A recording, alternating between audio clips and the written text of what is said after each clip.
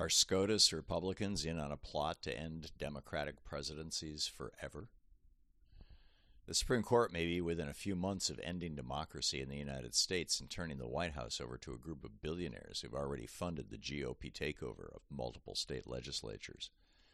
But don't just take my word for it. Consider these sources. These are headlines from Law and Crime. Election experts sound the alarm about extremely dangerous voting rights case the Supreme Court just agreed to hear. From Demand Justice, the headline, Republican Supreme Court to decide if Democrats are allowed to win elections anymore. From The Atlantic, is democracy constitutional? From MSNBC, Moore v. Harper could upend elections as we know them. And Moore v. Harper is just the latest in a long string of naked assaults on American democracy and the rights of average American citizens, particularly when they conflict with the rights of billionaires and giant corporations. So how the hell did we end up here?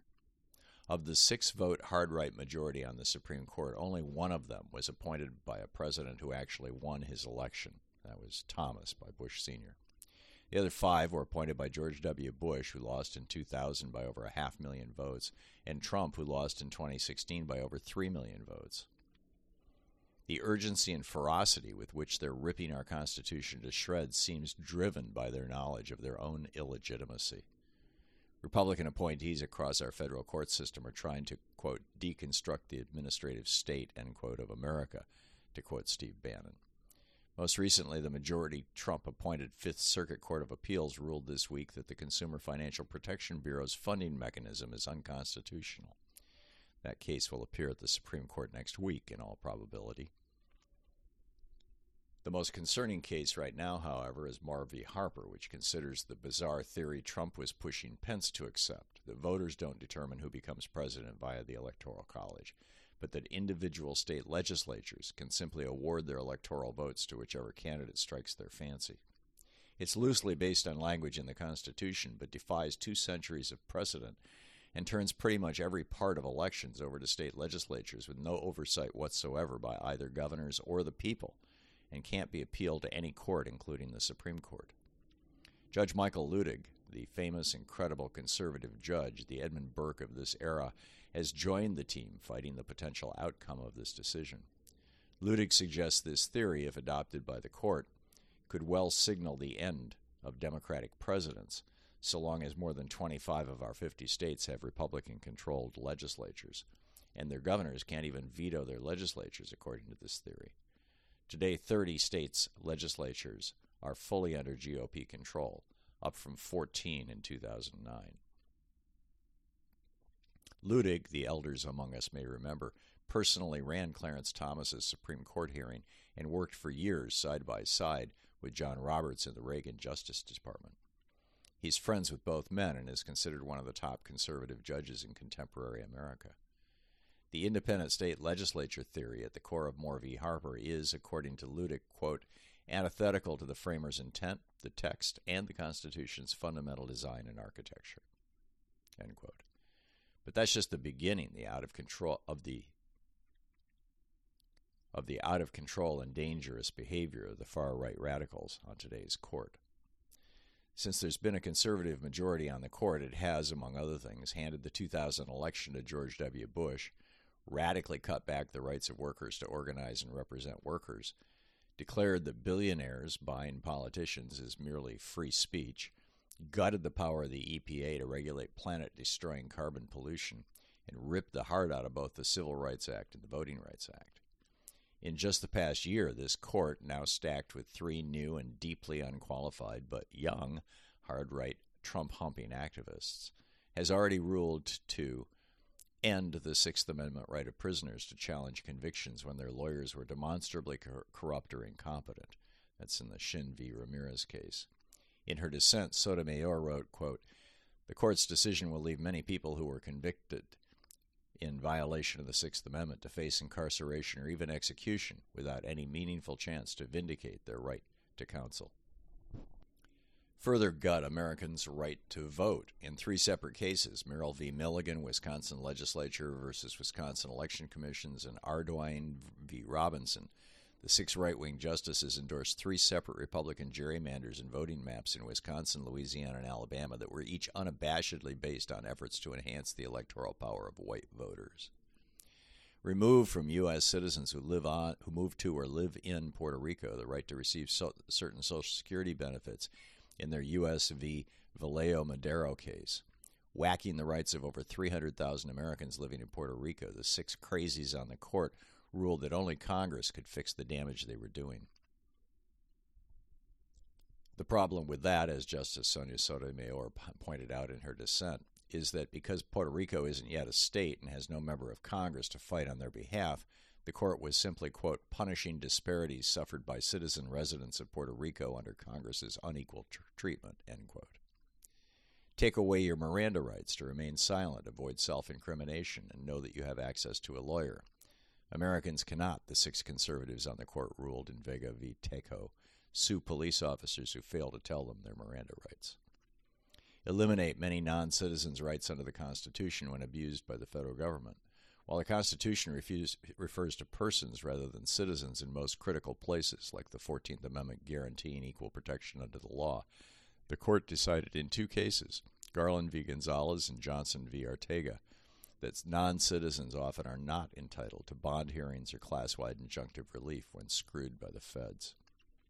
Rip away Fourth Amendment privacy rights against unreasonable search and seizure for all persons living within 100 miles of an ocean or our borders with Mexico or Canada.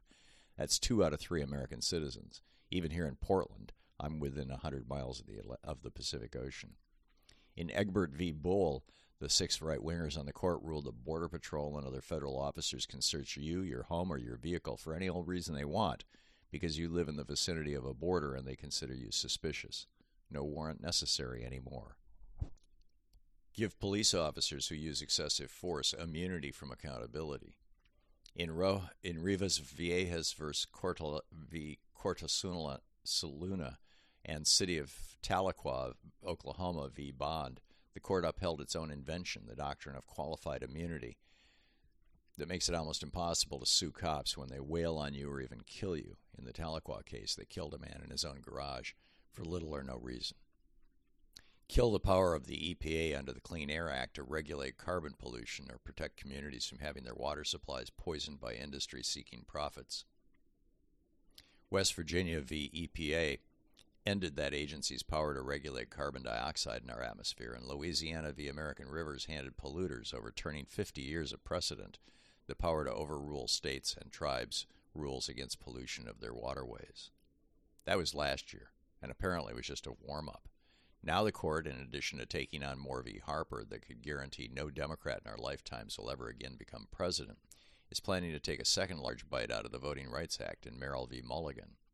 In Students for Fair Admissions v. Harvard, the six-judge majority will probably end affirmative action. In Kennedy v. Bremerton School District, the court is preparing to blow away the rights of queer Americans to marry, engage in commerce, or even live in peace and quiet under the rubric of religious liberty. Even as guns have become the leading cause of death among American children and gun-related crime is washing over our country like a poisonous, bloody tide, the court is preparing to unleash even more weapons on our nation by gutting gun owner licensure laws in New York State Rifle and Pistol Association versus Bruin. Virtually every one of these decisions are based on the power the court gave itself to overturn laws passed by Congress and signed by the President in 1803 in the Marbury versus Madison case. That case caused such a backlash that the next time the court ruled on a major constitutional issue was in 1856 with Dred Scott v. Sanford, which arguably kicked off the Civil War and President Lincoln refused to recognize. From the founding of our republic until the post-construction era, the court rarely ruled or striked down or modified laws based on their reading of the Constitution. Mostly, it just did its job as the final court of appeals. After all, the buck has to stop somewhere. That's how it's designed in the Constitution. When different judges disagree or cases go back and forth on appeal, the Supreme Court makes the final decision about who wins and who loses. Back in the early days of the Republic, the court was sometimes referred to as the chickens and dogs court because so many cases had to do with disputes between farmers. Most of America was agricultural at the time. The idea of deciding cases on the basis of the Constitution was considered exotic or bizarre, and the idea of striking down laws made by Congress and signed by the President was so unthinkable, It was only done twice in major cases during the first century of this nation's history. When the court voted in 1803 to give itself the power to claim the Constitution as its excuse to overturn Congress's laws, then President Jefferson reflected the outrage of the nation. There is literally nothing in the Constitution that gives the Supreme Court the exclusive right to decide what the Constitution says or means and impose it on the other two branches of government or on the rest of America. That is a power the Supreme Court took onto itself in that 1803 decision of its own, Marbury v. Madison. It was such a radical step that it drove then-President Jefferson to declare, quote, "Our Constitution has given, according to this opinion, to one of the three branches of government alone the right to prescribe rules for the government of the others, and to that one, too, which is unelected and by and independent of the nation. The Constitution, on this hypothesis, is a mere thing of wax in the hands of the judiciary, which they may twist and shape into any form they please." End quote. The popular outrage was so intense that after the 1803 Marbury decision, the Supreme Court only ruled twice between the founding of our nation in the 1860s on a constitutional issue, and in each case both Congress and the President at the time ignored the ruling. The first was President Andrew Jackson, when the court ruled the Second National Bank was constitutional and Jackson shut it down anyway, claiming it wasn't. He said, quote, "The Congress, the executive, and the court must each for itself be guided by its own opinion of the Constitution. Each public officer who takes an oath to support the Constitution swears that he will support it as he understands it, and not as it is understood by others. The opinion of the judges has no more authority over Congress than the opinion of Congress has over the judges, and on that point the President is independent of both." A generation later, President Abraham Lincoln chose to explicitly ignore the Supreme Court's expansion of chattel slavery in its 1856 Dred Scott v. Sanford decision, as did Congress, and even went on to free enslaved Americans before the court could weigh in again. Instead of putting the Supreme Court in charge of American laws, the framers of the Constitution did the opposite. They put Congress in charge of the Supreme Court. As they wrote in Article 3, Section 2 of the Constitution, quote, "The Supreme Court shall have appellate jurisdiction, both as to law and fact, with such exceptions and under such regulations as the Congress shall make." Republicans know this well. When John Roberts worked as an attorney for Ronald Reagan, he suggested that both Brown v. Board and Roe v. Wade could be overturned by Congress by simply stripping from the court the power to decide on issues of race or abortion, as I detail in The Hidden History of the Supreme Court and the Betrayal of America. Most recently, in the wake of the Obergefell gay marriage decision, Republicans in Congress offered a law stripping from the court its power to rule that gay people could get married. The Marriage Protection Act, which passed the House of Representatives on July 22, 2004, but failed in the Senate, explicitly says, quote, "No court created by act of Congress shall have any jurisdiction, and the Supreme Court shall have no appellate jurisdiction to hear or decide any question pertaining to the interpretation of or the validity under the Constitution of Section 1738C or this section," end quote. While this sort of court stripping is likely to meet resistance both from Congress and from the Supreme Court, a much easier step is to simply reduce the power of the court to go off on these wild excursions based on their mind-reading of the founders.